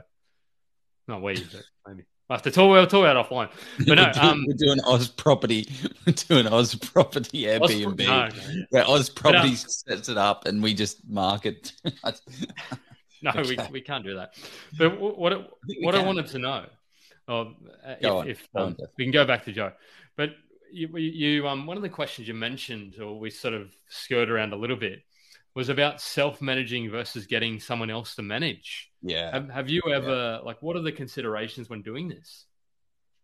Yeah, so if you've only got one place, think about it logically. Is it really worth you doing it yourself and not doing a perfect job and leaving at least 20% on the table, as opposed to getting a management company to do it for you, take 20% and not leave any money on the table? So they're basically doing it for free as opposed to you doing it. And then you have this thing that you need to learn, the whole learning curve. So for anyone out there doing that, and you don't plan to do more than one or even two, I would still use a management company. It also comes down to what is that person's time worth if they're a CEO or something. that's already busy. Don't bother learning Airbnb because you won't do it properly. You won't have time or the headspace to learn it. So the thing that you want to look for is the management company working for me, or are they just doing it for themselves to make their job easier and getting a big portfolio? So there's some companies out there there's some companies out there that have like a 5-night minimum stay or a 10-night minimum stay in peak season. So that's great for them. They're making like 20% of like a 10 grand booking over New Year's Eve, 2 grand for like organizing, cleaning and sending a few messages, but they're not squeezing out. So what happens if there's a 4-night gap and their minimum stay is 5 nights and they just have it at, we don't accept 4-night stays, and the host has no idea. The host has no idea. So they're just getting screwed over, and the management company is getting the goods, a percentage for making you less money. So you need to make sure that they're willing to squeeze out every dollar from that occupancy rate and the pricing. So do you have to manually set this up? Because you were like, 5 weeks out, it's 5 days, then it goes to 4 days, and it goes to 3 days, then 2 days. Do you have to manually go into the platform and say, okay? No, you do that in Price Labs. You set it in the settings, so it does it all for you. And then there's a few things you have to do manually. What do you have to do manually? What can't you, what can't I get software to do? So you can do almost everything manually, but I like to do it myself in case, because, for example, you can get Price Labs to discount it last minute, but maybe it doesn't need to be discounted. So I'll just do that myself. And a good lesson on pricing is look at what other people are charging and price yourself accurately for those exact dates. So if you have the time to do that, if you've got a 4-night gap for this exact place, go on Airbnb, type in that 4-night gap, look at who you're competing against, and make sure you're priced competitively within those. Because otherwise you could be charging too much and you won't get booked at all, or charging too little and you left $500 on the table when you could have, you might have already been the cheapest in the market. So just be slightly cheaper than the next one. You know what I mean? Yeah. So if a booking is going to come. Yeah. There's a lot of time. Did we get off track? Yeah. Sorry. Topics to have a management company. Yeah. Should we get them to show examples of other properties and what they're earning, and make sure that what you're going to earn at the end of the day is even worth it as well. Yeah. Right. And have you got like a threshold where you're like, you know what, I can't make any money on this deal? Where do you say, oh my gosh, this is an absolute stunner, or like this is kind of on the fence? Where do you kind of leave it? Because, like some people have like, I'm only going to buy a 5% yielding property. That's it. I mean, it's probably a flawed assumption to go to try that, but I have to make double my money. Is that your threshold? If I'm not making double my money, I'm not interested. No, I'd probably be. So when I do my feasibility, I look at like what's the minimum that I can expect to earn per year, and what's the maximum. And if the minimum is like 20K, then I'll probably go ahead with it, because that's the minimum. How do you work out the minimum that you're going to earn? Because the minimum's not zero, but it could be close to zero, right? Like not zero, but how do you work out? You look at what others are charging and the occupancy rate that they're doing based on like their DNA, and manually checking if how often are your competitors getting booked, and you make a calculated risk on it, and then I'm not sure how it works in different states, but if it doesn't work, you can always break the lease. So that's the worst case scenario. Yeah, and it's just I think like all types of other, it's about having your sort of exit trades and just playing out having a free scenario. Like, what's your worst case scenario? Like, if you have to absolutely break the lease, what is it going to cost you? Versus your sort of what do you expect to happen? Versus your, like, if you hit the lights out and you get like a couple of 21 night lease, or get a number, and that's what I like to do. Just do sensitivity analysis. Do you do a bit of that as well, or Just understand where you. Sensitivity analysis. Do you mean? Yeah, just to sort of like low, medium, and high, and then to sort of understand how profitable each sort of scenario analysis. I don't know what it is. What if analysis? Yeah. I just have a range of low and high, and usually pretty confident with the low. And if it's going to be worth it, then I'll go ahead. Yeah. Onto a big. Oh, sorry, Joe. I think this one was a big one. Insurance. How does that work for you anyway? Like, what do you use a broker for insurance, or you just sort of? So the only insurer I could find, I'm not sure if it was Australia-wide or New South Wales. There's a lady called Veronica from Ceneta, Ceneta. She's a broker, and then they use someone called Blue Zebra for insurance. They're the only ones that I could find that could cover someone in my situation where I don't own the property. But there's quite a few options if you do own the property. One of which I think is share cover. But the last time I checked for that was like a year ago. But just give them a call, find out what's covered. The other thing is, no, it's only like $500 to $700 a year. Oh, okay, right. Yeah. Airbnb has something called air cover, and they cover some things, not everything. I think it's mostly damages. But it's like any insurance company. They might try and get out of it, or they might just cover everything instantly. I've heard examples of both. I just had a look at their reviews. So, very typical for an insurance company, their reviews, Blue Zebra. But I think, because people typically aren't happy. Yeah, people aren't happy with insurance company. I've never written a good review about an insurance company, that's for sure. I've never written reviews. Actually, I have. Travel insurance direct, flew my dad home from Fiji. He slipped and broke his hip. It was like $200K on a private jet or something and they were so good. Wow. Yeah. They deserve it. Okay. Well, there you go. It's not, they're not, reward the good guys. Not all bad. So because we've been rattling off different platforms, and I know I'm kind of taking it a different way. But what are the platforms that are mandatory must-haves? AirDNA. So what are they? What are the top 10 toolbox tips for Airbnb people? So I use this thing called Sane. Let me just Google to get it right. Sanebox, I think it's called. It's to manage your email. Yeah, sanebox.com. And it's basically routes your emails to a certain folder. So all my Airbnb emails go into one folder, all my invoices. It just kind of learns what each email is and routes it, because you don't want to miss emails. I use Spark for it's an app for email management, so you can have multiple emails on there. And it's just like a really nice user experience. WhatsApp for different, groups with each cleaning company, and groups with my VAs, and groups with VAs and Miles. So we use that for more urgent comms. And then we use Slack for kind of more heavy duty, longer form tasks that need a bit of back and forth. I try to avoid meetings because only 50% of the things in a meeting are actually done because it's not recorded. Then we use ClickUp for a to-do list, and then there's an app, kind of dashboard for each employee with a due date on the task, an explanation of the task, and then they can adjust the due date on, according to their schedule. So the other thing is just Google Docs and having SOPs, or a statement of process.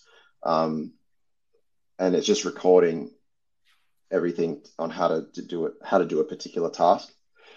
One thing also is just, the most common problem in any business is when you tell someone to do something and then they don't do it. So I've got this thing called a golden keys SOP. And it just explains the exact thing on when you receive a task. Here is the template on how to reply to it. Got this, James. I'll do it by this day. I know I sound like a terrible boss, but it works. So they can only reply with these three things, right? Not okay, we'll do.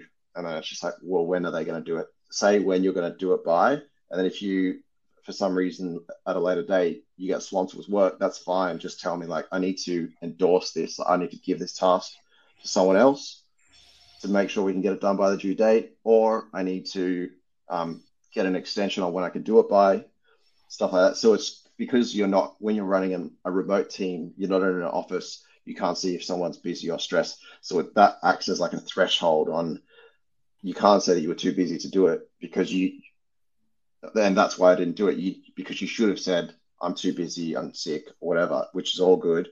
So you need to either endorse it or ask for an extension, basically, or say, I need it. I can do it by this So date. endorse it is give it away to someone yeah. else. So there's some really great little tools. What are the foundational ones that you run your Airbnb business on? And we've already mentioned AirDNA. So AirDNA, what are the other ones that I must have? You must sign up to this, and this to run a successful Airbnb business. There was that price one as well, which sounded good. Yeah, Price Labs. So yeah, that looks great. Host Away. Yeah. The channel manager. Yeah. That's pretty much the main ones, actually. AirDNA. What's TouchStay? Host Away, isn't it? TouchStay. Host Away. Yep. TouchStay. I haven't heard of that. And then we had ClickUp. Oh yeah. No, I just meant like the Airbnb specific platforms, because that's obviously how you manage the team. But yeah, I just like, what am I signing up to as an Airbnb host to run my thing successfully? Yeah, so at the start, you'll really only need Airbnb and Price Labs. Probably for the first 6 months, you won't even list on other platforms. You don't need to overcomplicate it. You can easily just use Airbnb only. Yeah. That's what I did for the first couple of years, just Airbnb. Was there a question there? Or? Yeah. I think so. Jen's asked a couple. I think maybe she's asked in a different way. So I like it when people are persistent. They've asked the same similar question the same way. So she said, where do you source your furniture, and do you use smart locks? Yeah, great question. How do you give the people the keys because you're not there? Yeah. So for the locks, we use lock boxes. We put them outside the property. If we're allowed to attach it to the property, we'll do that and get a tradesman to screw it in so it can't be removed. Otherwise, we'll use like a bike lock and a lock box on the end of that. The bike lock and then the lock box connects it together. I use these ones from Bunnings that are quite big. They're about $85 and they fit lots of different types of keys. And it's just got a 4-digit code. Get the sliding thing. But then doesn't anyone just have the 4-digit code? Sweet, I'll come back next week and I'll just get the 4-digit code. You have to change it regularly, yeah. Yeah, of course. There is ones you got to do that. That's what somebody the cleaners do that. Your VA can't do it. It's a physical bloody ticker tick. Yeah, so Miles is the hands and legs of the VAs basically. So they use him to do stuff. So that was a question that someone had, was talking about Mr. Miles. Hey James, you've covered how you pay your VAs, but how do you answer the other question? How do you pay your furniture? Where do you source your furniture? Oh god, now we're going. Do I use smart locks? No, because I do a lot of apartments, and you need a key for the front door, so it has to be a lockbox outside. Yeah. Where do I get my furniture? It just depends what I need at the time. I'll search it online, and then you can see the cheapest option online. You know what's also good for furniture? Honey browser. It's an extension. It gives you discount codes for Honey. Log in. Yeah, and it shows you. It runs it and it checks is there any discount codes on the entire internet, and then it applies it. It's so good. For art, I use society6.com, and then you can get specific art custom printed with custom frame for $150, this sort of size. Ships out from somewhere and it's there in 10 days or so. I think Temple and Webster I might have used, but yeah, I just go to whatever I need for that property. I don't use any particular ones other than IKEA, mydeal.com.au and catch.com.au. What was the other question Well, one of the questions was the eyes and ears on the ground, like the boots on the ground type of person. How do you kind of pay? How do you think about paying that person? And how do you get a Miles? Like that sounds like a pretty crappy job and tough and time consuming. Like how do we think about that role? So he only has to work a couple of hours a day, and he likes to surf, so he doesn't mind actually. Um, and it's better than like And Somebody who's a a cafe job or full-time something like job. that. So yeah, I pay him $40 an hour. I found him through the local Facebook group. You can also find them through Airtasker. Um, by the way, you can also find people to go to inspections in another state for you, or if you're too lazy to wake up early on a Saturday for inspections, find someone that is like in their mid 30s at least that can wear a suit and rock up on your behalf and say, "Yeah, I'm Derek from Jeff's They're company. from Punchbowl. We Yeah. love this place." You know what I mean? I got a Yeah, guy to do that for easy. me, like so I didn't have to knock out on Friday night. Um, yeah, you can define whatever deal you want with that person. You might be able to find someone that doesn't need a retainer. Miles is on a retainer because I've got the scale, but you can find other people that just do Airtasker work, piecework, and There, have there is there generally is have great people on availability. Airtasker. They can be hit and miss, but yeah, once you kind of sort of can sift through them eventually. Yeah, Oh, you make the first booking through them, then you deal with them direct thereafter. yeah, yeah. This has been unreal. Throw some questions, people. There's a lot in here to go through, so I hope you don't mind. I'm interested in this one because this is a bit maybe not controversial, but it says how reliable is AirDNA? Are you sure Airbnb doesn't pump the publicly scrapable data? I mean, that's very cynical, though. I mean, would they actually make their own business look better. Publicly scrapable data on their website. Isn't that Well, the the same data is word? live and that's what people can see and that they can book. So Yeah, you can't change what reality is because if I'm yeah, going to book a place and it's that Take the blue price, pill, right? Airbnb can't change what the price and availability is. It has to be true. Yeah. yeah, So and they're and as scraping real data. yeah, and if you list it at 500 and it's on there for 520, you're like, why is that 520? I said 500. It's gonna not make any sense. Yeah, and how reliable is it? It's pretty reliable, but that's why you work with looking at following the strategy that I mentioned earlier. You can watch the replay on checking Airbnb itself to cross-check that data on AirDNA to Yeah. see how true it is. So you use them both in tandem, not just one. And so one of the things I want to think about is I've got I want to look at over years of Airbnb because it's been out here for ages now. Can I do that? Like where in Cronulla is the hotspot for where bookings and rentals are and where do people not go? Like is there a way to look all the way back from all suburbs in Australia? So my understanding is AirDNA helps you look at the past, and then the Airbnb strategy helps you verify that that's going to continue happening in the future and is still happening right now. Yeah. So yeah, you just look at enough places. Maybe there'll be a cluster of places around a particular area Yeah, right. that seem to be doing better than others. Like for example, Byron Bay, uh, Watergoss would have like Watergo's Beach would have like premium properties that have that kind of the market, and then Next door to as you Chris Hemsworth, maybe. yeah, um, and I don't then know. maybe in the town center be more apartments, and then as you get further away, be cheaper houses that are away from the beach. So Yeah, there's different kind of markets in each area. because I guess what I'm looking for is seasonality because Cronulla is going to be great during the summer, but during the winter, there's not going to be many bookings. So I want to see what my full 12-month scope looks like to be able to ascertain what my value is over that period of time. So Over that yeah, 12 the months. default setting on Airbnb for a host is 12 months availability, and if you see someone's prices and they're charging 149 a night for all of the next month, you know they're not using price labs, but if they're charging different numbers for each night, they've probably got a pricing manager, and then you can check. Okay, they're charging this much in June and July. What about summer? Is it drastically different? Is it all random numbers? They're probably price labs numbers, which are pretty close to reality. And then you can see, okay, what about next winter as well? See how well they're booking this winter since it's already winter. You can see, is there some dates booked already in summer?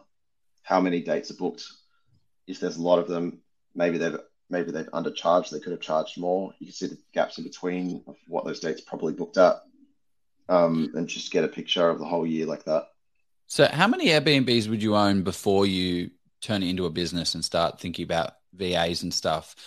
So unit one, you're outsourcing it because you're paying the 20% because you're just too much work. Two, you outsource. Is it get to like 3 or 4 where you're like, you know what, actually, let's just hire the VA and get them to do it all because that 20% that I'm giving these guys is way too much? Or how do you think? It all depends. It all depends what you're already doing with your life. If you're already making like 100K and working 9 to 5, then you shouldn't manage it at all because then you're going to be working more than 9 to 5. So you should just get a management company, even if you've got 5. So it's up to how much time you've already got. Because if you're already working 9 to 5, you're probably not going to have, not going to have the bandwidth to do it properly. Or if you plan to quit your 9 to 5, then and scale to 10, it depends what your goals are as well. So then you'd probably want to be involved learning it so that you can properly outsource to your own VA. And because basically what I've done is I've built my own management company to manage my properties. So I keep that 20 or 30% that someone would do. Yeah, and you're much more efficient with managing your own money than somebody else paying somebody else to manage your sort of asset or whatever it is. So you're probably paying, I don't know, 5 or 10%. So this is a great question that's come up. What do you do to protect yourself from mass cancellations? If anything, example, COVID lockdowns, 10 properties with no rent coming in, cancellation policies. So how do you think about, how did you do over COVID? And then how do you think about this? So over COVID, Airbnb unilaterally overrode the strict cancellation policy in the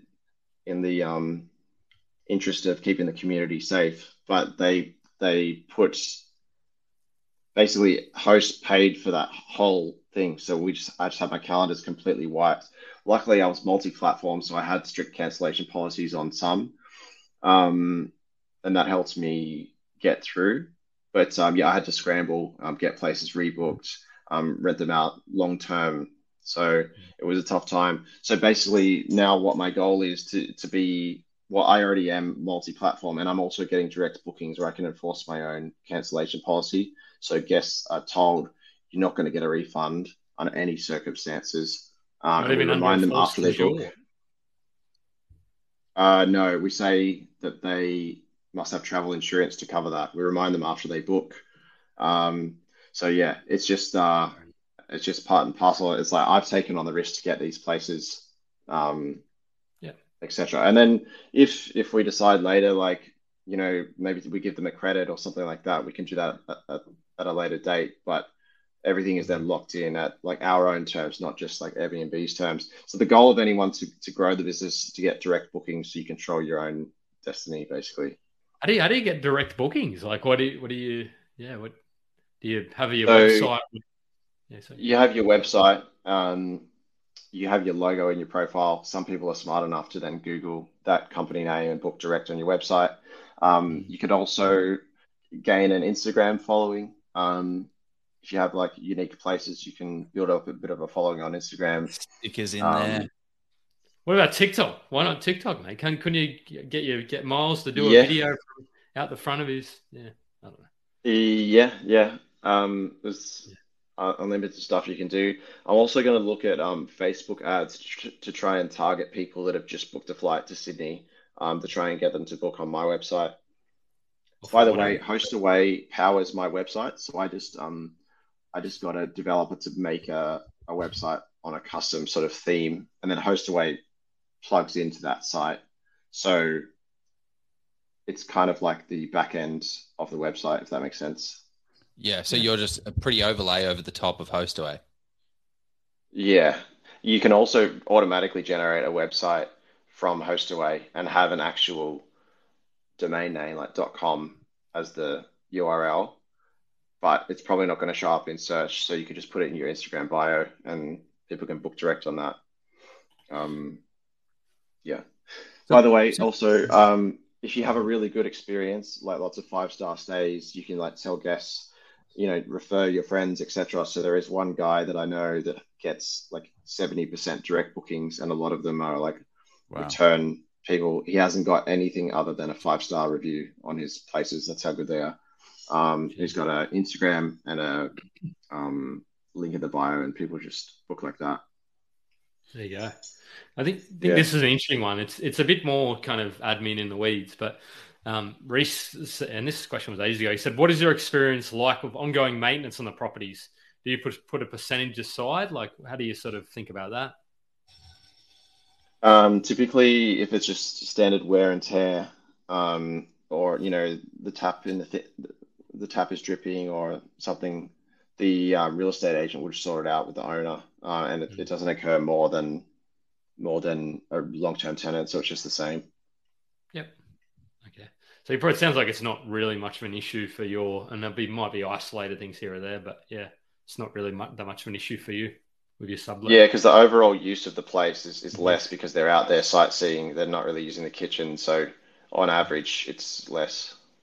Done. There you go. So how much money is there in doing this Airbnb arbitrage? So it costs 20 grand up front to get all the furniture, fit this sucker out. Like, what realistically am I thinking if I'm doing this for one property? Like, what's the realistic number? So 20K is like pretty achievable from one place, and then once you've got 5, that's 100K, and then 10, 200K, and you can just keep going as much as you want. And what makes like how do I find the best performance? Like, what is something that is the absolute creme de la creme? Is it location that is the best thing? Is it the undersupply? Is there a large demand for Airbnbs? And that's where I'm going to inject mine, or like, how do you think? So the things that seem to be consistent. So obviously anything can work, as I mentioned, like the caravan in Ibiza, but things that seem to be consistent across successful Airbnbs are, something unique. So it might be a view, or it might be the type of renovation, or it might be that it has been renovated in the last 10 or 15 years at least. Then you've got the furniture, which is more in your control with rental arbitrage, which is what I focus on because I can't renovate the properties. Location is key as well. Like with anything, the closer you are to something that people want to see, like the city center or the beach, the more you can charge. And that's all of them really. Those are the main things. If something is really unique, then you can charge through the roof for it because there's nothing comparable. Wow. And also the view, you can't put a price on it, so you can charge so much more. And with a view, you don't. Let's say a place without a view would rent for 600 a week, or a place with a view would be 1,000 a week. You're getting the margin on the expensive place without the place actually being bigger or more difficult to manage or whatever. Yeah, it doesn't cost anything more furniture-wise. Yeah. And they're going to have a better experience, so your reviews will be better. 5-star reviews, yeah. Yeah, so basically you just want to get a place that has a chance to get 5-star reviews. Like if it's on a main road or stuff like that, then try to avoid that because you want to choose a place from the get-go that at least has the chance to get 5-star reviews so that you can then put it into place to make sure it does continue to get that. Yeah. Man, this has been an unreal session. I feel like this is like just kind of scratch the itch for people to understand. Like, I feel like you've removed a lot of the objections that I've had about Airbnb myself. And you've given there is a few there, Joe. There's really a lot of objections to it, but you answered them all like in a way that makes perfect sense. It's like, there is still opportunity here. And all it is just going onto some of these platforms and looking to see if it is. But how do people, you mentioned you have a course and I haven't done it. But can you tell us about it? Give us a bit of a run through and how it all works, because I'm not going to sit here and go watch 100 YouTube videos. I don't have time for that. You've got a course, or you're the mentor. Give us a run through. What's it look like? Yeah. So, go to Profit with BNB on Instagram. It's just Profit with BNB, one word. And I've got a bunch of free stuff on there. I've also got a free live training in the bio, or you can just go straight to profitwithbnb.com. a lot of course sellers, they just have a BS thing that doesn't actually teach anything. But it's actually me teaching how I do this stuff like for 1 hour, including like feasibility. I look at like example on Surface Paradise or something, and like, okay, look at this, like this place looks like it's good, etc. Yeah, and then just DM me there if you've got any questions. Happy to help out with a couple of free advice on your situation. And yeah, I've got a video course, and we do like live calls and help out people that are looking to get started in Airbnb, basically. I dropped the training video because it can be a bit the profit with B&B one, because if you just Google it, it's you'll end up going down another rabbit hole. Yeah. If I type in the chat, should I put in the comments? It's already done. That's all right. I've already done it for you. I put your Insta plus your website page, or it looks like a landing page, I think. But it might be, people can get their fill there. But do people have any more questions? Because we have this person has been doing this since, what is this person? James has been doing it since 2016. So, and you've been, I think you said you manage what, 80 properties 70? Or something? 70 of the suckers. Yeah, 70 different properties in that. And which do you prefer doing? Do you want to lean more into the management side of things, or do you want to acquire more? Like, how's it? Yeah. One of the questions I saw in the pre-thing was, where do I want to take it? So I've taken it where I want to go. So I earn good money, and I'm time free, location free. So I've achieved my goal now. Now I just I'm doing a course with like making music, learning from one of my favorite artists. So my goal is to try and play at Ushuaia in Ibiza one day. That's my goal. Yeah. That's awesome. Yeah. You listen to Club Life with the podcast. It's on my list. He's playing it. I think he's playing it. Is that a DJ? Club Life? Yeah. Oh no. It's the it's a podcast from. I'm just trying to see which one. I've got it on my phone here. It's it's a podcast. It's a podcast about techno music. Techno go. I'll check it out. When you say profitable configuration, what does that mean? Does that mean like a 1x1 or 1x2? Does this make sense? What is your most profitable configuration? Does that make? I don't understand that. There was a comment there, right? What is your most profitable configuration? So I guess how would you? Okay, so you're Joe, right? What do I do now? I mean, what should I kind of think about? So if you have no money, then you can get started with management deals. This is more delving into like, how to get started if you got no money. But you have to bring your time and skills to the table. So you have to have the skills. So you need to do a course to bring that to the table. Or you could watch it. You could do it on YouTube as well. But there's going to be so much conflicting stuff, and it's going to take longer.